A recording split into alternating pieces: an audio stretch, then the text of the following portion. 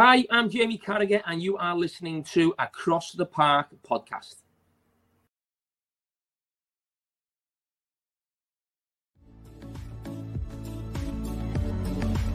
Welcome to Across the Park podcast, the only place you can hear banter and debate from both sides of Stanley Park, whether it be blue or red.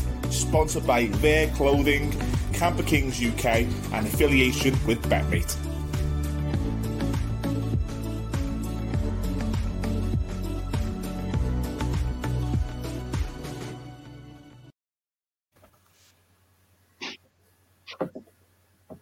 And welcome to episode 21 of season 21-22 of Across the Park podcast. Thank you if you're listening to us on your favourite podcast app, and thank you if you're watching on YouTube. If you are on the latter, please hit subscribe if you haven't already. Judges did say last week that we've got over 1,000 subscribers, so the plan is that we're all going to catch up and think of a plan to bring you some more content, but the more subscribers we get, the more content that we can bring.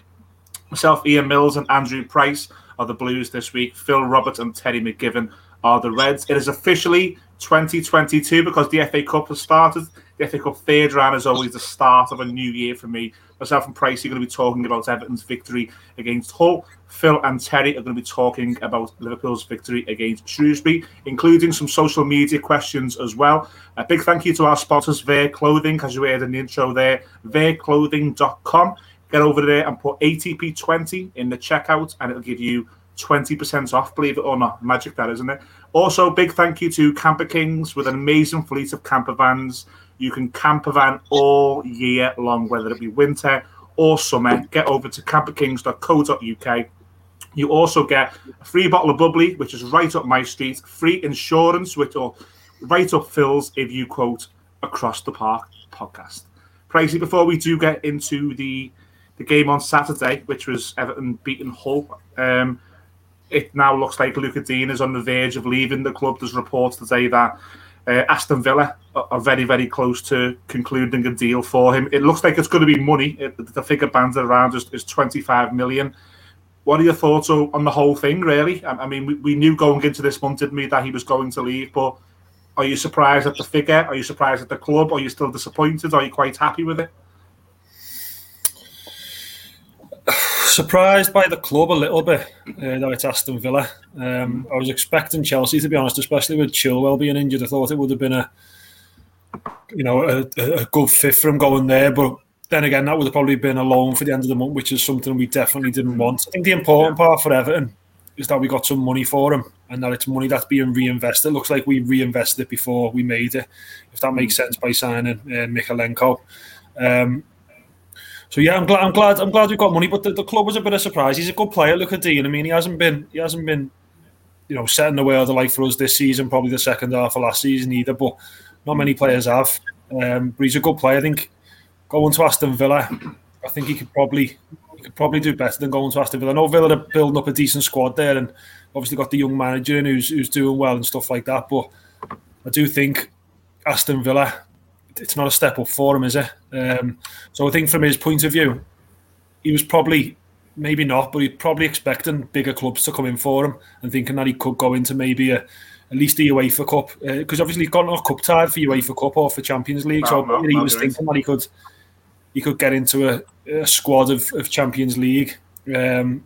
As far as I know, you can put another squad in at the end of January, as far as I know. So he was probably thinking he could get into a Champions League team, whether it's in England or whether it's in France, Spain, wherever. So the fact it was Aston Villa or Newcastle by the sounds of it just sort of sums it up as well a little bit. What about you? I mean, money for us. Money's the main thing for Everton. I think we needed the money, and 25 million. I would have said I would expect around 30 million for him. 25, I don't think is far off what he's worth. And as I say, as long as we're reinvesting it, which it looks like we have done anyway, then I don't think you can complain, can you? No, I mean, we've got a question later on social media, which is about the press conference last week. I don't think Everton played their best hands in relation to getting the best value for Luca Dean by the way it's been so public. And maybe that's not all on the club and all on the manager. You know, it takes two to tango, but the fact it's been drawn out so publicly has probably given leverage to the buying club. Now, some fans may say 25 million is probably the right amount of money for a 29-year-old fullback who's been out of form for a year. I think he's better than 25 million. I think he's better than Aston Villa. I might be proven wrong in that. He might go to Aston Villa, and we might be talking about this in 6 months' time or 12 months' time on a week in history, saying, wow, what a deal we got because he's failed there. I'm not so sure. I've seen the real Lucas Digne, I think, for 2.5 years, and for last year, I think he has been out of form, which has been a shame. I think you're spotting and saying it was important that we got money in, as I hated to see us loan him out. But for me, I think it's sad that we're losing Lucas Digne, and it's sad that we're losing him to someone who some Evertonians might not like me saying. It's probably a direct rival for us. Yeah, that's the issue, is the direct rival. But I think it's a big job, the Everton job, and we've got to regenerate the squad. We've got to pick the people who are assets to us that we can bring in money for. As you say, he's 29. It looks like hopefully we're trying to change the way we do things in terms of the two youngsters we've brought in.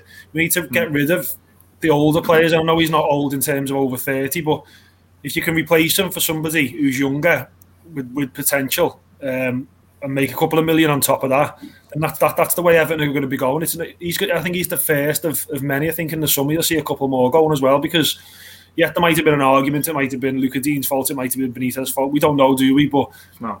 Benitez would have looked at that. As soon as there was an issue, he would have looked at it and thought, Lucas Digne's an asset there. He's someone I can make money on, and I can reinvest into the squad to bring through younger. It's what we need. Whether you like Lucas Digne or not, whether you think he's the right person to go or not, this is what we need. We need to get rid of those players who've been there, who haven't been performing for the last year or so, as you say, and trying to bring in potential and players who eventually we can maybe sell on for a little bit more, which at the moment, that's where Everton are. Yeah, I think that's a fair summary. Reds, have you got anything to add? Are you quite surprised by Digne to Aston Villa, or are you quite smug because we once said he was better than Andy Robertson? I think, I think the rival thing is the biggest thing for me. It's like, I would despise us. I'd be fuming if we sold one of our better players to a rival. Anyone competing for the same things that we're competing for is what I consider an immediate rival. And I would say Everton and Aston Villa are both ideally trying to compete for the outside European places. So I think what's funny about it is, though, he's going to be registered in time to play Everton in about 10 days to 2 weeks. We all know what's going to happen there. We do, absolutely. Yeah, I mean, I'm sort of in agreement with Phil, really, and I do find it interesting that, like, you're sort of in a way happy that you got around 25 million for him, though, because he is. I know he's had a bad season or so, he's been out of form, but you could say he's proven Premiership quality, and shy of last season, you would have been talking about top 4 teams, maybe looking at him, or even as you say, like some of the better Champions League teams, and I think at that point you would have been saying 25 million. You'd have been laughing your head off, saying no chance. So it does feel like it's been a pretty precipitous drop, in terms of like his valuation, and whether that's because of his sort of demeanour and the way that he's been carrying himself around the club and his form as well. But to sell him to a direct rival and to probably only get him, maybe if we're being fair, probably half of what you would have expected 12 months ago. Whilst it does free up some funds for you to go and sign, and you've gone and bought, what's his name, Malenko, is it? Lucas Digne was proven Premiership quality, and he's just had a bad season, which he's not the only one, is he? So at the same time, no, it's not going to work under Rafa Benitez, is it? And that's Benitez probably isn't going, so you've got to do what you've got to do. The issue we've got is that we've sort of killed ourselves a little bit, as Millsy alluded to before. We've killed it. Everyone knows we're getting rid of him. We couldn't have held on for another 6 months and tried to sell him in the summer, so we have to sort of take what's available. And 25 million is what's being offered. If that's all that we've got for him, do we take it or do we drag it out? And I think once that decision was made, it's just about them recouping as much as we can. And it's a shame he's going, but I mean, as I say, I think the squad needs overturning, so I'm all right with it. No, I mean, I'm on our socials, Pricey, as you know, and I don't think you're the only one saying that. There's a bit of a split at the fan base at the minute, and a lot of saying what Pricey's saying, and some are saying what I'm saying, which is the best thing about these podcasts. Let's move on, Pricey, quickly. We want to talk about the FA Cup victory against Hull at the weekends. Disastrous start, but for me, it was a weird game because there were times we played really, really well. Probably the best we've played in a number of months probably, but Hull were always in the game, weren't they? Right up until Begovic's save late on. It was just a strange one for me. What did you make of it? we started poorly. Obviously, giving the goal away in the first minute is a killer anyway. But then all the nerves that go with that, the pressure that go with that, the fact that you're playing a championship team, it sort of adds it. And we were awful for the first 15 minutes, maybe 20 minutes. Yeah. We were really bad. Once we got into the game, we sort of got a grip of it. We were all right. And we had, you say Hull had a couple of chances, but we had two nailed on penalties for the handballs. We hit the post, and Gordon could have scored in the second half of the shot. Gray had a few chances. So I think we had a good go of the game. I think we deserved, or could, if it would have come back away 2-4-1, I don't think you would have argued with it for us. I think we just didn't take those chances. And it's hard playing you can say it's a championship team, but it's the FA Cup. I mean, Arsenal have proven it yesterday, getting beat by Forest. It's hard going to those grounds with the teams and everyone's up for it against you. So I think I'm happy that we came away with a win. Yeah, it weren't the best performance to start with, but I didn't ever feel like we weren't in control of the game.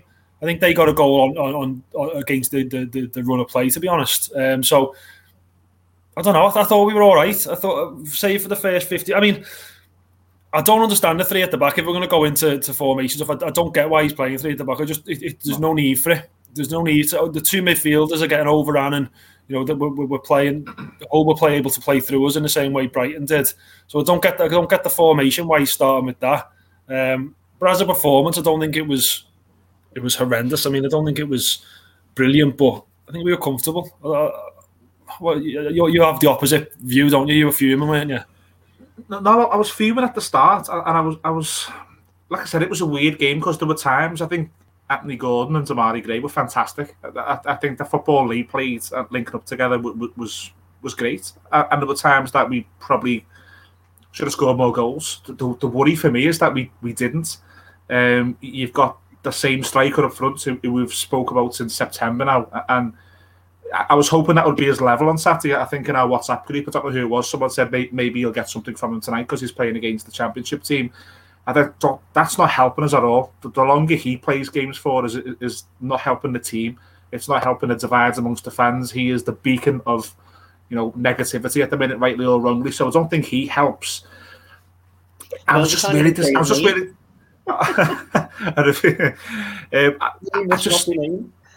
The only thing I'll say about him is he wasn't brought in to play, was he?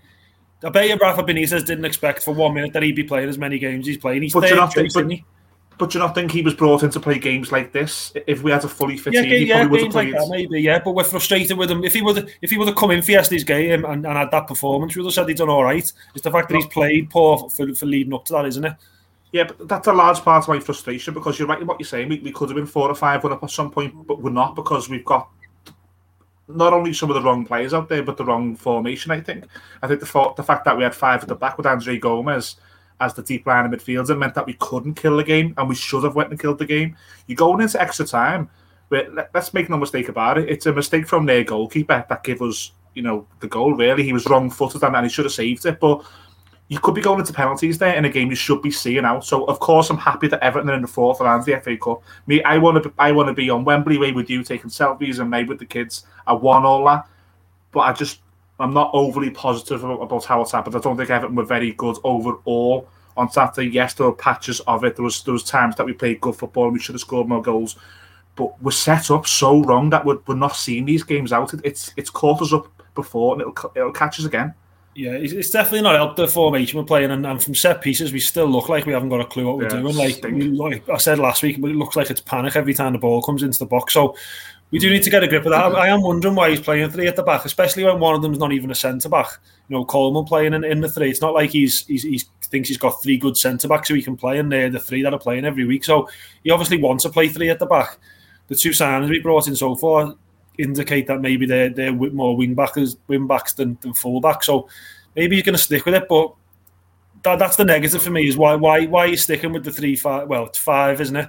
5 at the back. Why he's doing it, and from set plays in the organisation doesn't look good enough. But overall, to go to Hull and come away with a victory, we've lost how many?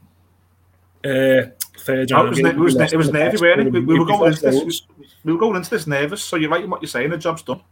Yeah. And then the first 20 minutes all boiled down the fact that they got a goal early, which was, was one of those things, and you could see the panic in the players' faces. You could see Benitez worrying on the sidelines.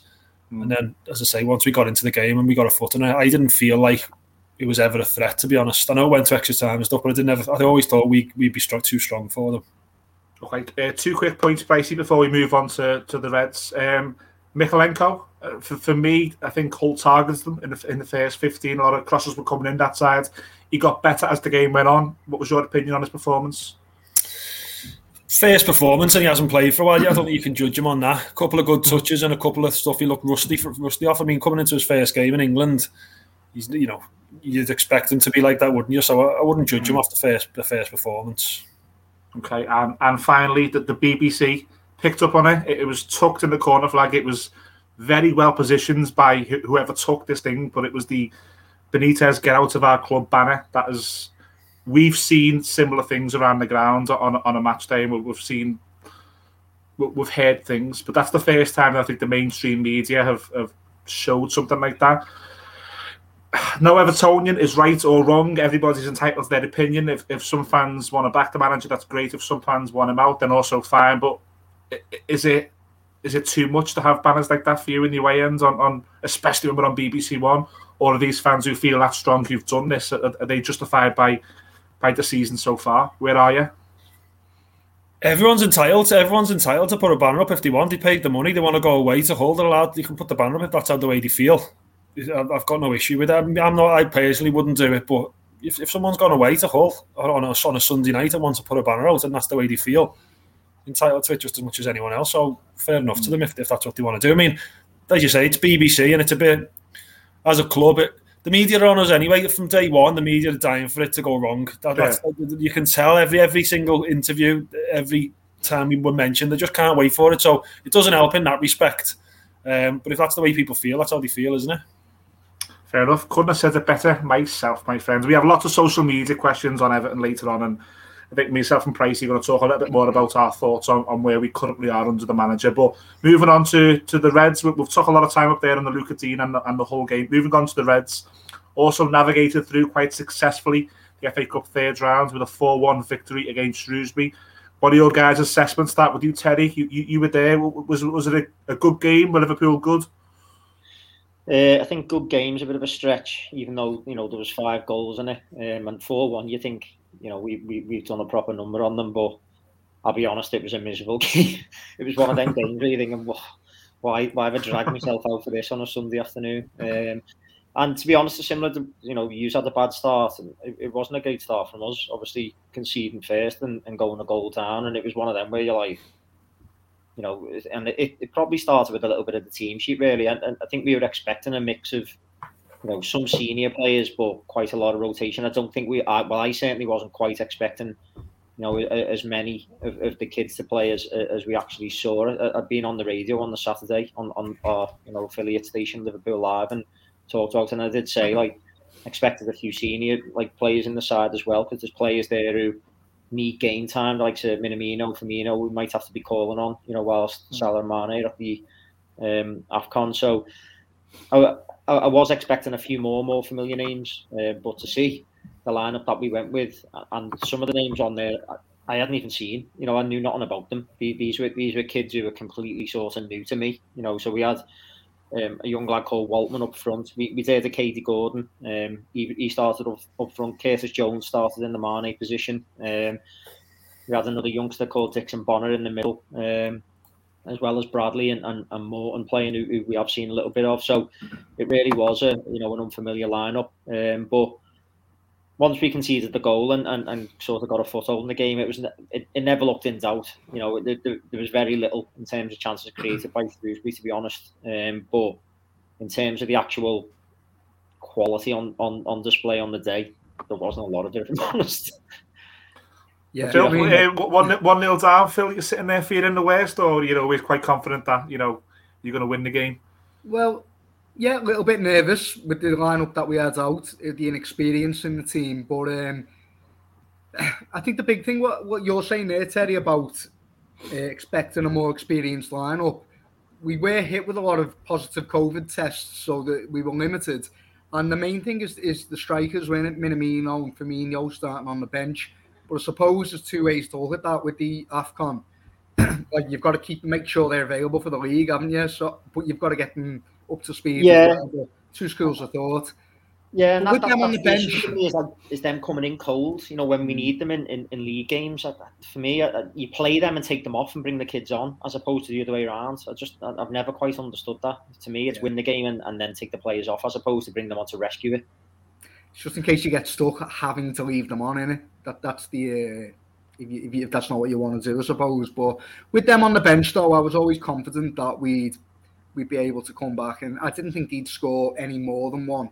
I think, you know, the most experienced of the kids who were out is Tyler Morton. He's the one that we've seen the most of, and I think the question mark against him has been that his tackling's been a bit rash, hasn't it? He's put a few naughty ones in. But I think with Fabinho alongside him taking care of that side of things, Tyler Morton was able to play a bit more, and he kind of stood out. If anyone stood out, probably him. Yeah, I mean, you know, I'm saying that it was an unfamiliar lineup. There was a lot of kids in there. I mean, I'll be honest, I didn't think there was a lot on the front three. I know Katie Gordon scored a great goal. You know, he very composed in the box when it came into him to basically, you know, get his yards and get his shot away and get his goal. But besides that, I mean, we'll talk about Curtis Jones in a minute, but I thought the front three was quite lacking, you know, in terms of cutting edge or really offering us anything. But certainly Morton in the middle, you know, he did have a good game. He's starting to, you know, show. He's very assured. And, you know, we've seen him have that one game against Spurs where he really struggled in the sort of fast pace of the Prem. But other games, I think he's looked really good in. And obviously against a side, you know, a League One side, he could show, you know, that he knows what he's doing. He's very calm and in possession. He's always showing and wanting the ball, which I think is a great sign for a youngster. So he had a good game. I thought Bradley had a good game as well, the fullback, you know, who we've asked to come in. I mean, he looks very keen to get forward, you know, and looks good and capable on the ball. I did think he struggled when we played against Leicester. His first touch was off in the first 2 minutes and it just played on his mind. But he was much better there against Shrewsbury, so I thought he had a good game as well. Yeah, obviously the cross for the goal come from his side, but that happens to Trent, doesn't it? It's what Klopp expects of his right back. It's difficult to be 100%, you know, going forward and in defensively, but I thought he looked a lot better. He's got a long way to go before he can put any pressure on. I think we've lost Phil, but before he can put any pressure on Trent's position, he has got a long way to go. You know, he's certainly showing that he's got talent, but I think, you know, it's going to be a long road before you can say you're really sort of comfortable to throw him in the big games. You know, is I think what Phil was probably going to say. But just looking at, like I mentioned there, you know, like the front three and particularly Curtis Jones, really disappointed. You know, I know it's not necessarily his favourite position. He was playing off that sort of left inside forward role, what Mane normally plays, and he'll probably see himself as a bit more of a centre mid. But against that level of opposition, you're expecting, you know, Curtis Jones, he's showing what he can do with the ball at his feet and stuff. You're expecting a bit more of him, and to be honest, I thought he was really, really disappointing. He's very, very slow. Every time he got the ball, he wanted like loads of touches. It was almost like he was trying to play with this nonchalance, you know, like sort of swagger, and it slowed us down so much. And it was almost to the point where you're getting frustrated with him, saying like, don't even pass it to him because he's killing all of the attack. So, you know, Curtis Jones got to be careful, I think, because I think he was starting to be seen as like a key part of this Liverpool squad, and you know, big things were expected of him. I'm just hoping that he hasn't sort of, you know, took that too much for granted, where he thinks that he can just sort of like, you know, do what he wants when he's in the side. Curtis Jones. Yeah, so well, do you know what? It could be a good segue into the social media. Phil, I just jumped on this one because I know you jumped off. But the first message we got in was from someone called Gary Moore. He's obviously a Liverpool fan. He was at the game, and he's asking you, Terry, and you, Phil, in the young lads who played yesterday. He says, Morton aside, the young lads didn't stand out against the League Two side, and he includes Curtis Jones in that as well. I think as I say, it's a fair point on Jones. You know, I didn't think he stood out, and I'd be expecting much better from him, you know, against that level of opposition. And so it was disappointing to see. I think it's maybe slightly unfair, you know, to sort of say that the other young lads, you know, they didn't stand out, Terry. Like they didn't, but they're also nowhere near the first team. Some of them, you know what I mean? They were a needs must. So the ones who were on the cusp of, you know, who were getting opportunities in the first team, are the ones that are on the cusp of it. I think they give a good account of themselves. Morton, you know, Bradley. Yeah. Even Katie Gordon took his goal well, but again, he how old is he? He's like, I think he's 18. Yeah, 17, 18. It's like, these aren't players that Liverpool are going to be relying on. I don't think, you know, in the next couple, even probably the next season or two. So, you know, it's good to see them, but I wouldn't say I'm worried. I think there is talent in them youth ranks, you know, at Liverpool, and as I say, Harvey Elliott. Yeah, exactly. Yeah. So, you know, the ones that I think we would ask, and Kelleher, I think it looks like a good prospect in goal. So the ones I think that we would ask to step up to the side, they've generally gave a good account of themselves. So I think. I was going to say earlier, Terry, I could imagine Morton to get game time like soon, because when you lose the likes of it, Thiago or Henderson, Fabinho, we tend to replace that with an attacking player like Ox or Keita or something. It's not quite changes the whole fit. Whereas Morton could be more like for like, couldn't he? And I could imagine him getting minutes in the near future. Yeah, I think you know, I think I've talked about it in the podcast, haven't I? Like, we're such a system side, and as you say, when we lose one part of that midfield, generally it means that we'll sort of take like Henderson from a more attacking role that he's been in and drop him into a more defensive role, and then we have to throw an attack. So we're rejigging multiple positions because we've lost one player. So I think you're right. You know, having someone who can maybe just come in and sort of be a genuine replacement for one of the sort of holders is useful to have. And I think he's given a good account of himself. He's obviously still very young, but he looks like he has got talent. He needs to bulk up though, because he's built like a pipe cleaner. That is one thing. Successful weekend then, all in all. Just saying, both teams into the fourth round, and some draws that, you know, were not stupid, but they're not the worst draws in the world, are they? So positive weekend on the pitch. Phil, I did jump in there because someone turned your shower on, so I have to do the first social media question. But I know we got hammered, didn't we? And there's a variety of questions this week, which I think you're going to give us some of the best of. Yeah, okay. So we have a fun question in from Anthony Power first. Some quick fire questions he's got for us. So it takes a bit of thinking about this, though, to be fair. He said, change one moment from your club's history. What would it be? Result, buy or selling a player. Could be one. Any moment that you'd change. You've got an obvious one. Not paying the rent. if we pay the rent, then none of this happens. You two are wearing blue. There's one club in the city. It's the mighty Everton Football Club. For me, if you look back, and I suppose there's lots of tongue-in-cheek ones you can do like that, but maybe pricey. I think some people look at the 80s, maybe Howard Kendall leaving. I'd say Everton not getting into Europe, not being able to play in Europe is probably the biggest thing. I know it's before our time slightly, but when you hear that team talking and you know, you speak to, you know, my fella and my uncles and that's a massive one. Was not getting into Europe there for that season. Definitely. I'm going to be selfish. Maybe lads in Europe, should I say, not getting in Europe. You know what I mean. Oh, you've opened Pandora's box there. Let the comments are going to be flying tonight. I'm going to pick a selfish one, and it benefits me more than it benefits Liverpool Football Club. But 96 FA Cup final, we go and win that game. Cantona doesn't score that late goal, because the reason I'm picking that, Teddy, is because as a young lad, that broke my heart. I would have loved to have seen me first sort of proper silverware. You could look at the Brendan Rodgers era and change one of them games, which means we probably get over the line. You could look even at the Klopp era and the Man City when we were very, very close to them, and change one of the results. But the Brendan Rodgers one, if he goes on to win the league, we don't get Klopp.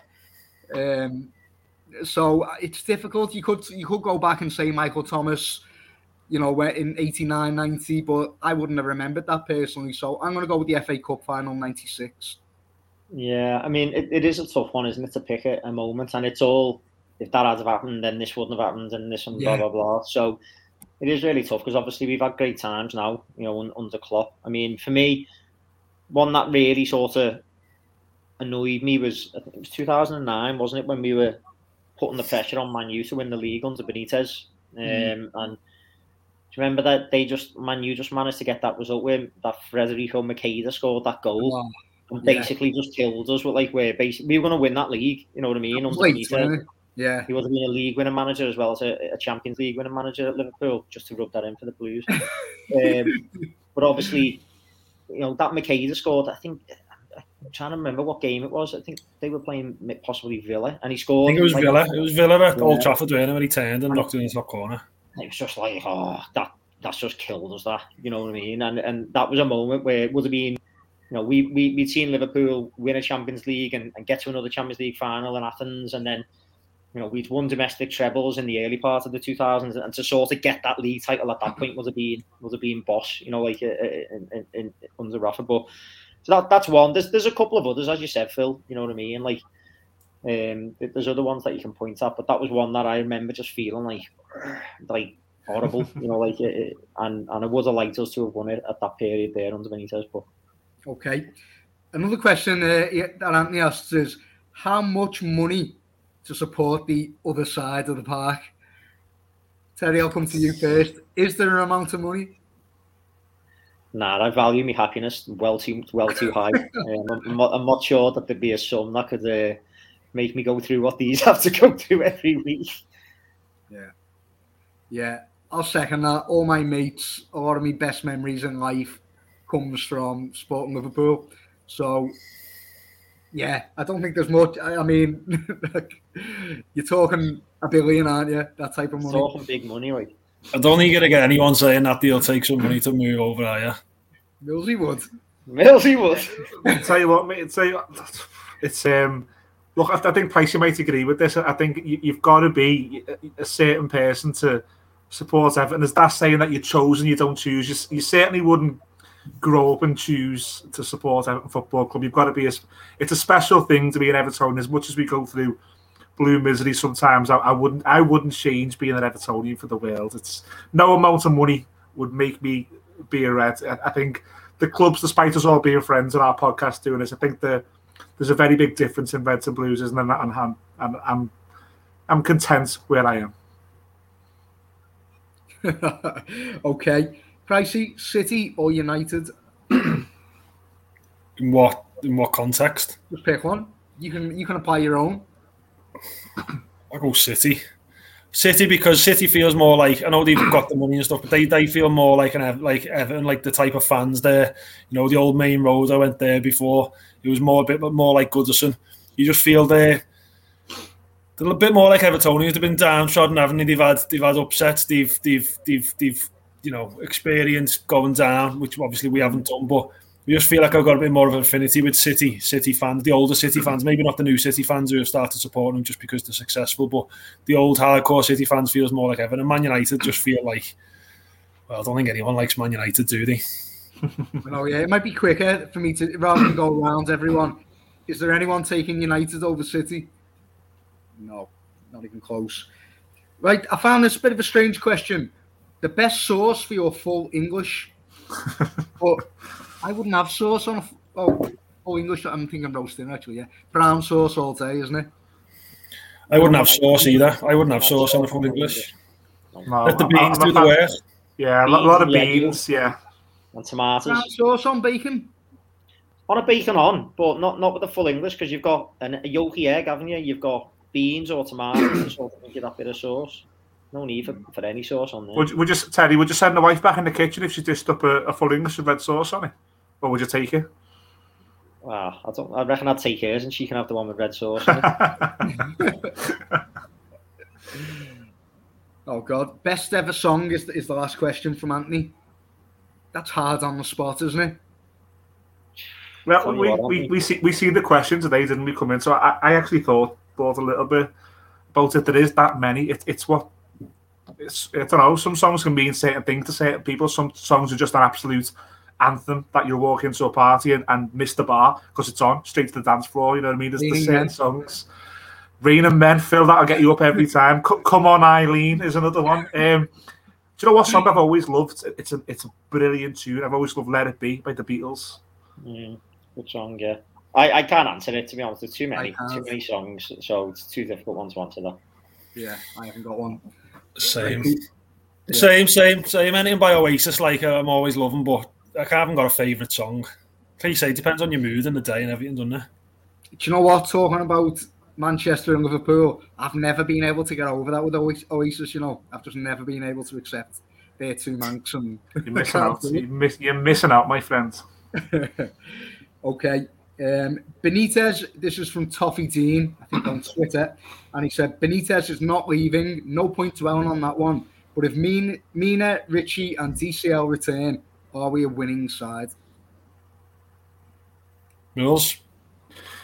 We're a stronger side, but I don't think it's been about the individuals this season. I think it's been about me personally. I think it's been about the manager setting us up wrong week after week. I think we had a decent start to the season where we got a great result at Brighton. We then beat Burnley, Norwich, and we beat Arsenal, who will get beat constantly up and down the season.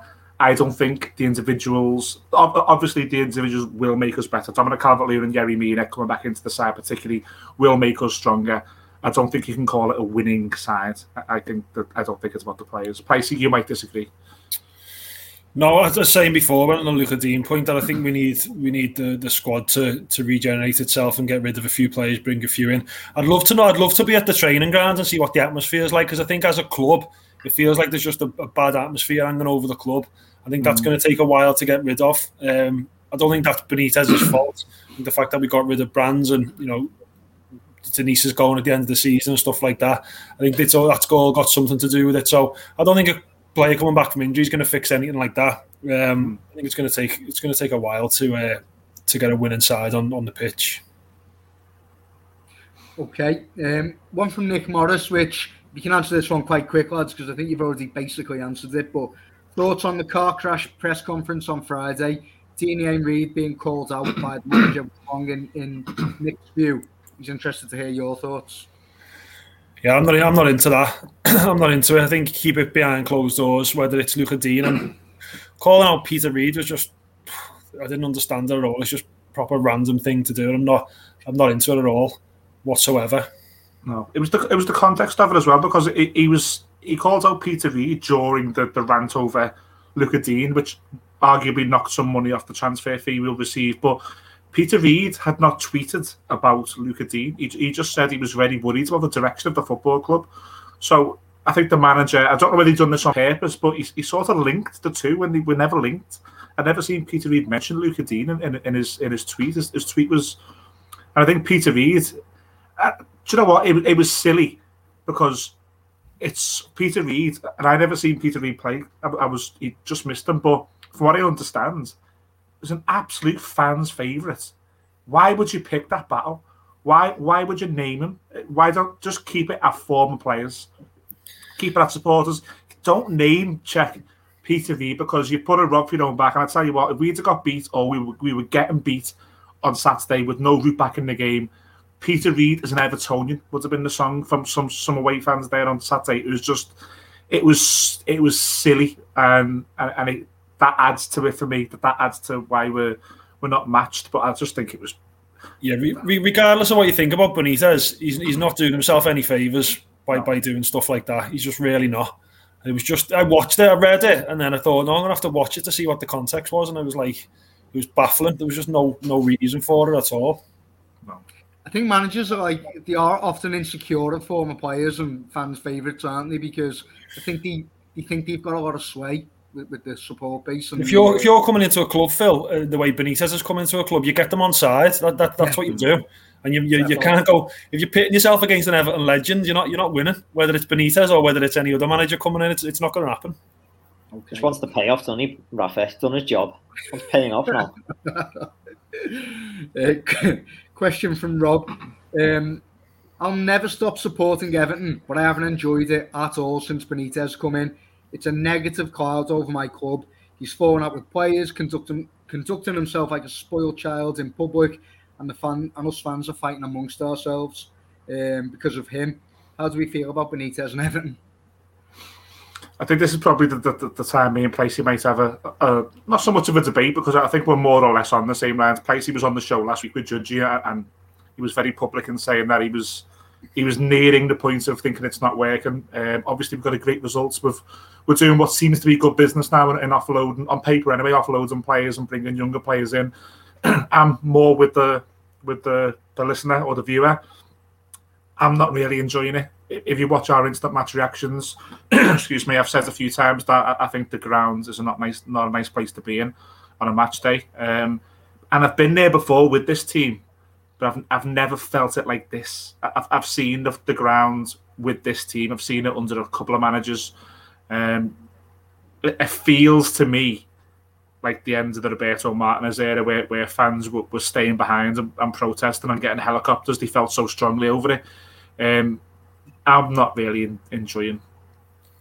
I mean, if I didn't do Across the Park podcast and I didn't do other things and I didn't have, I've said this on the Mike and Millsy show, if I didn't have my little boy who's nearly 4 getting into the game, I don't know whether I'd be at every game this season. I think it was such a controversial appointment that it had to go right. It was like putting your last bit of money on the roulette table and you're praying for it to go right. It was a gamble, a massive gamble, and it divided the fan base straight away. And in hindsight, looking back, it should never have happened. He's here now. I want Everton Football Club to win games. I want us to, like I said before, I want to be taking selfies with Pricey on Wembley Way, doing live shows for our podcast, winning the FA Cup. I want that more than anything. But I am a little bit disconnected with the football club at the minute, I can't lie. I'm not enjoying it either, but I haven't enjoyed it for ages. I mean, I think that what we had at the end of last season, the second half of last season, the fans weren't in the ground. Some of them performances that we, we carried out at the end of last season, for want of a better phrase, is they would have got booed by the fans because they were awful. So it definitely did. Bringing in Benitez definitely divided the fan base. And before he came in, I said I wasn't for it. There was just no need to appoint him. I think there was other people that could have come in and done the job and whatever else. But I don't see the point in getting rid of him either. He's in there now. The club's a mess. It's not just the players on the pitch. The club's a mess, and it looks. You can tell it's a mess because of, as I say, Brand's going, Dennis Baxendale leaving at the end of the season. It's in a bit of turmoil. Apart from the ground, if the ground weren't there, everyone would be turning on Moshiri a lot more than what they're doing now at the minute. Benitez is just the scapegoat for what's going wrong, and yet on the pitch isn't great, but it hasn't been great for ages. It's going to take more than 4 months of a season to get those players playing and to bring in, your new players that you want to bring in order to improve the squad. It looks like we've got a bit of a strategy going at the minute. We've done a review of the club, or the review's in process or whatever. Looks like we've done a review of it. We're bringing in 2 young players under Benitez's watch. We're not doing that because we're getting rid of Benitez. We're doing it because we're backing Benitez to bring it. So the fact that we're doing that, we've got to stick by him, and we've got to see how it plays out for at least another one transfer window, at least till this time next season. We've got to see how it transpires. It's no good just saying get rid, because the next manager is just going to find the same problems again, and then we're going to be on at the next manager. Why have we brought in a young manager? We need experienced man. It's just going to go round in circles and circles until you back someone. Looks like they're backing Benitez, so fair enough. Stick with Benitez, but you have to back someone. Moshiri has to put his name, like you said, it's his last role, but he has to stick to it. If that's the role he's taking, he's got to stick to it and back his horse and see how he gets on. So that's where I'm at with it. Do you think he'll be here next season? Do you think that Do you think that Everton will have a strong enough second half of the season that he will not be under that much pressure? I think this season's written off.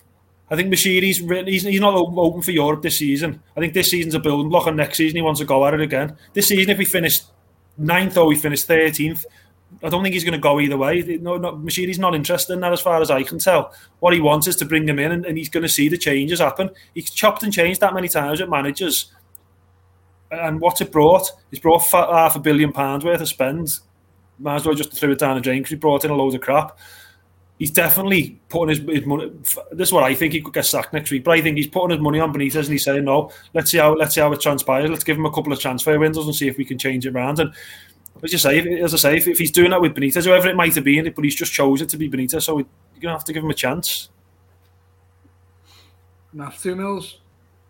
Really, it's looking that way, isn't it? I'm on record. I'm not a big fan of this manager at all, and a lot of it This isn't me saying I'm a big Benitez fan and I want to keep him. What I'm saying is we need some stability, and if that's who he's backed, if that's who the owner's backing, then let him back him and let him see how he gets on. At least then a year down the line, if it hasn't worked, you can say, no, he did back him and it didn't work. It's no good chopping and changing. No, but the question that's come in was about the enjoyment of it. And for me, a lot of enjoyment, well, in fact, scratch that, all of the enjoyment of being a football fan is your connection to that club, that you can watch them get beat and return the next week because the connection is there. And I've got to be honest, it's waning this season for me, and he's a massive part of it.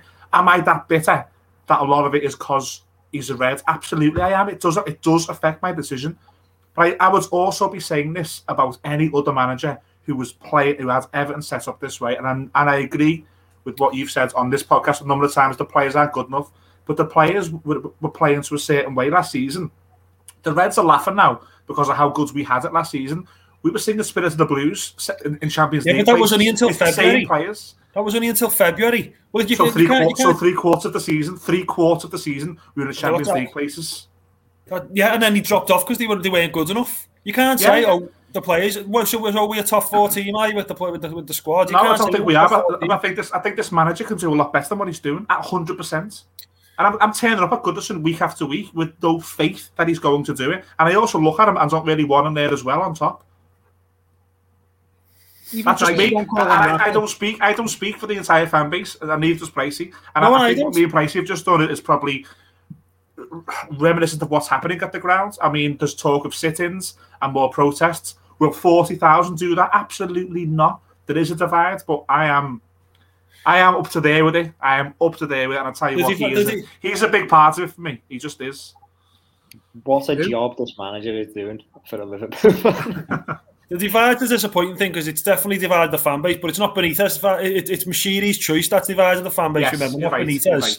Yeah, you're but right. As I say, if the stadium weren't getting built, a lot of people would be on at Mashiri a lot more than what they are now. He's made the choice to bring him in. He's divided it, not Benitez. And I'm not a big fan of Benitez, don't get me wrong. I'm not happy we've got him or anything like that, but I'm just looking at it realistically and saying it's not his fault. He's been put in there to do a job.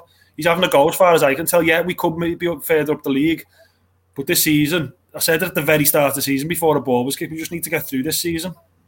You still won't call him Rafa though, will you, Pricey? No. That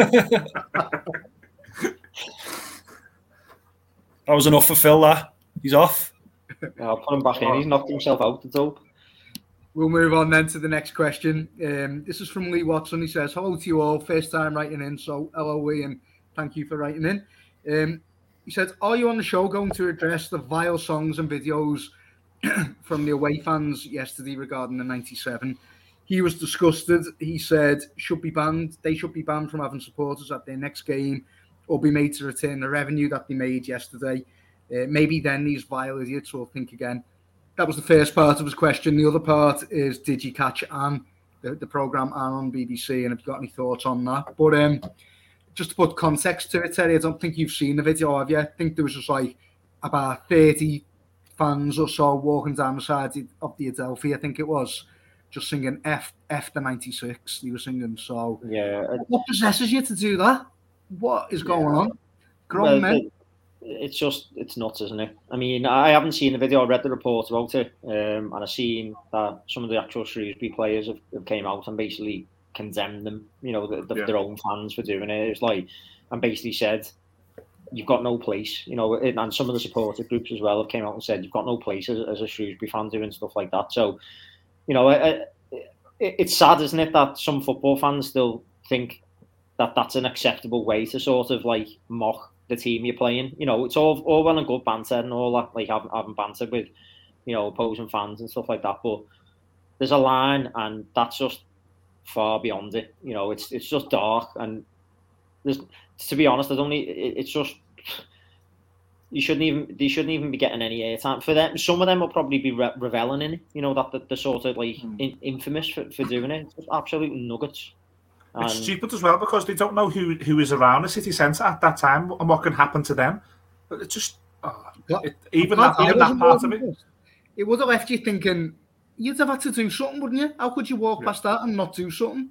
Yeah, it's just absolutely shocking behaviour. And I hope that their own fans, and next time at the game, if they know any of them, the mates and all that, just leg them and say, do one. Like, I'm sure they will. It's usually a minority, isn't it? I'm sure they'll be held up to it when they're next at the ground. I hope so anyway, because it's just not welcome anywhere near the city or football or in life in general, really. No, Terry, I mean, sorry, I was going to say, like, the point that the person who wrote in with the question said about like banning their fans and stuff. I don't think it's fair, because it's not. It wasn't their whole fan base, was it? There was a lot of fans there yesterday, and most of them were there in good spirits and with the right intentions. So I don't think it's really fair to punish the club for basically a handful of absolute idiots. Possibly if it was inside the ground, though, there'd be more. I don't think it was it? The videos I've seen, I think I'm with Terry. I think that the listener or the viewer said about maybe Shrewsbury foregoing their revenue. I don't think that helps. Excuse me. I think what probably needs to happen is it needs to go down the route of you identify them and you ban them from every single football ground in the country. Yeah. Self-policing amongst their own fan base, isn't it? Yeah. Terry, have you seen the programme, Anne? Have you had the chance to catch it? Yeah, I've seen it. It's pretty moving, isn't it? Like when you watch it, and obviously we all know the story, and it's sad.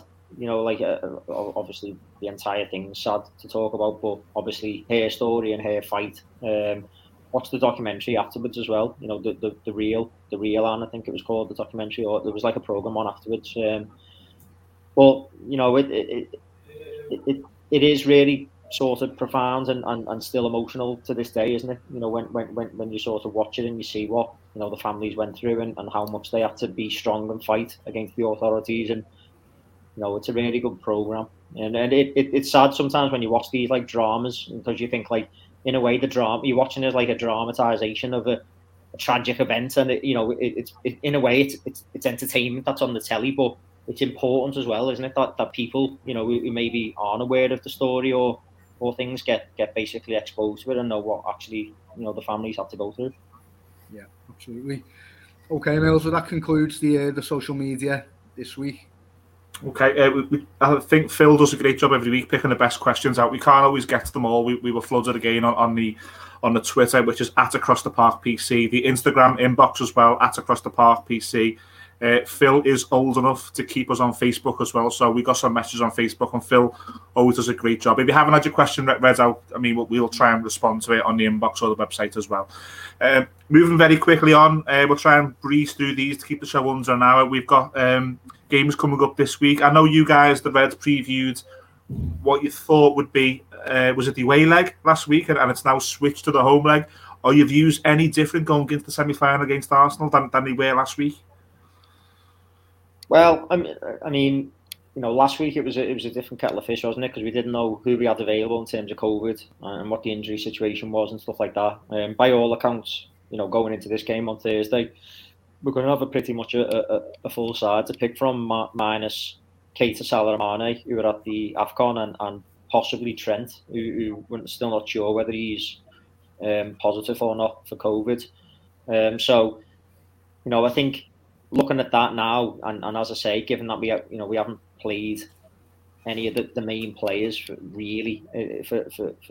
probably getting over a week now, they need to play. For me, it's a semi-final, first leg, very winnable game. At home, against an Arsenal team that we've already beaten this season comfortably. So we should be going into this very strong, I think, and basically winning this tie in the first leg if possible.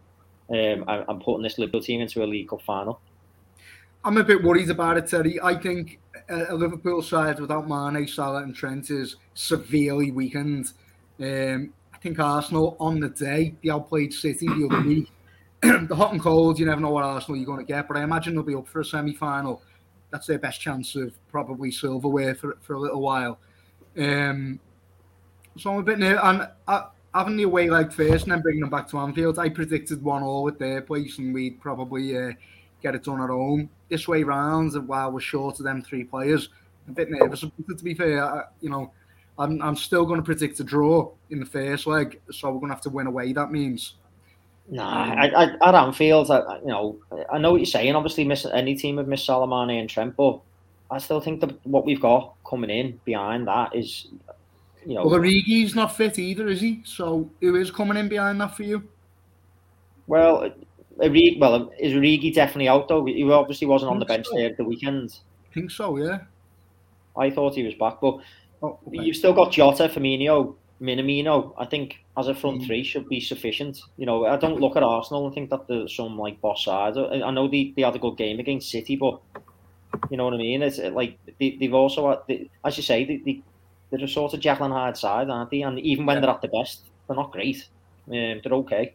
So I think Firmino, Jota, and Minamino or Origi should be sufficient, you know, in terms of firepower to get the goals against Arsenal. Obviously, Trent's a big miss on that right-hand side. It'd be interesting to see what we do, whether we basically go with one of the youngsters or whether we put maybe a Robertson on the right and put Tsimikas in as a left-back or what. I'm not quite sure, but... I can see it being Milner. Maybe Milner, yeah.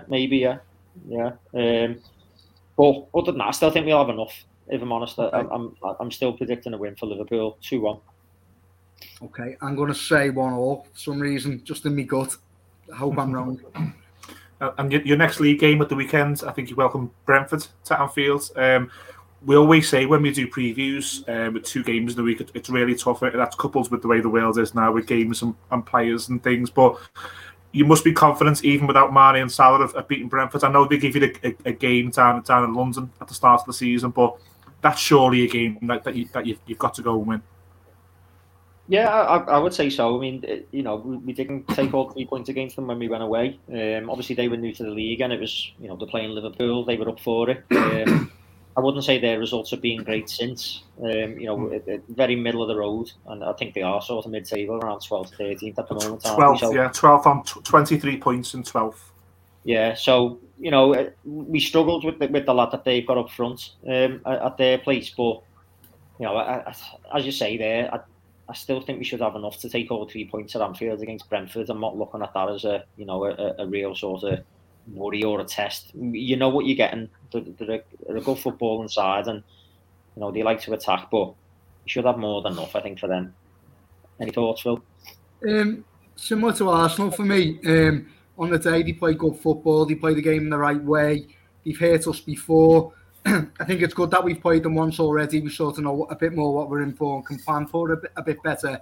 So don't expect lightning to strike twice. But again, without Mane, Salah and Trent, I think, you know, we're severely weakened. So I just hope that the lads who are coming in cold can be up to speed. They're going to have to be. That's the thing, Terry. I think, you know, if they're not clicking and they're looking rusty, that's when you can be in trouble in this league against teams who play good football. So you've got to come in for me and you've got to be ready to play close to the best ability. And if they do that, we'll win. But I guess the flip side of it is without Mane and Salah there and Trent is like our very, very rigid patterns of play, the way that we attack, you know, with Trent and the way Salah and Mane play, that's different now as well. So teams have got to be thinking, what might we do differently? You know, we're not probably going to play the exact same way that we do normally. So we've got a bit of a wild card about us as well, haven't we? Yeah, exactly. Yeah, that's a good point. Makes it even more interesting to watch, just to see. Because it's very rare that we employ a plan B, isn't it? Yeah, it is. Yeah. But so give some predictions just to end that section, or I'm going to go 2-0 Liverpool. I'll say 2-1 Liverpool. Okay, and Pricey, we'll just end the show on a quick preview for Everton going into an away game against bottom of the league, who are 3 points off 17th. What can go wrong, my friends? I'm just looking. Norwich of last 5 league games, they've scored none, conceded 14. And they're definitely going down, aren't they? I think they've been nailed on from day one that they're going down. But that scares me, the fact that they haven't scored 5 and they conceded 14. But in all seriousness, I think we should have too much for Norwich. I think they're the one team who I've watched a bit of them actually, and the one team that I just think have got nothing going forward at all. I think they're a really poor side. I think we'd be struggling if we didn't beat them away. I know it's away, but I think we got to be beating Norwich. Even at home, we didn't play particularly well. We beat them 2-0. So wasn't it 2-0? Sorry. Remember, it was 2-0, wasn't it? Penalty, yeah. So, I think we'll have too much for Norwich. Surely to God. Do you think so? Yeah, I mean, look, I'm looking at Norwich and they've conceded. Well, the goal difference is minus 34, and we're halfway through the season. They're not a very good team. They've only won twice. They haven't scored in the last 5. But enter Everton. I've seen it so many times. Look, I expect Everton to win the game on Saturday. Of course, I do. I think Everton are a better team than Norwich. They're one of the teams I've seen this season that we've played who aren't very good. They didn't give us any sort of game at Goodison, and they weren't in it at all. I don't think they've done much in the window already. I could be wrong there. I don't know how the whales of COVID-19 positive and negative is affecting them. I imagine it's affecting them as much as anybody. So what I would say is I imagine it's a game that they're only 3 points off 17th. I imagine it's a game that their manager and their fans are looking at and going, this is one that we can win. You're still on Mills, Might come back on there, sorry. Yeah, I imagine it's one of those. We're one of those teams, aren't we, at the minute that any team would like to play. So it is dangerous, but I'm with you. I think we're better, and we should win that game. I'll probably go 1-0 to Everton. Yeah, I'll go 2-0. I think we'll beat them. We'll have too much for Norwich. I think Pukki's going to cause you problems. You don't do predictions. We left you alone. Don't start putting the feet in on us. Billy Gilmore too. All right, you go away. I'm going to remove you from the stream in a minute. I'm negative enough without you giving me Pukki 1-0 and Gilmore 2-0.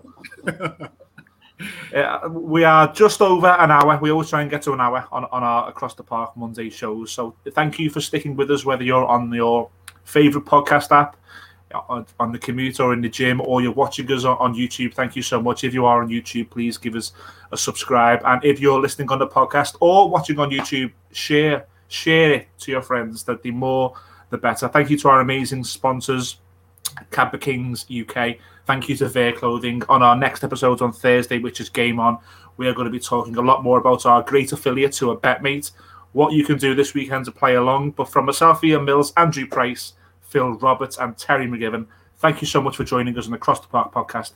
We will see you again this Thursday.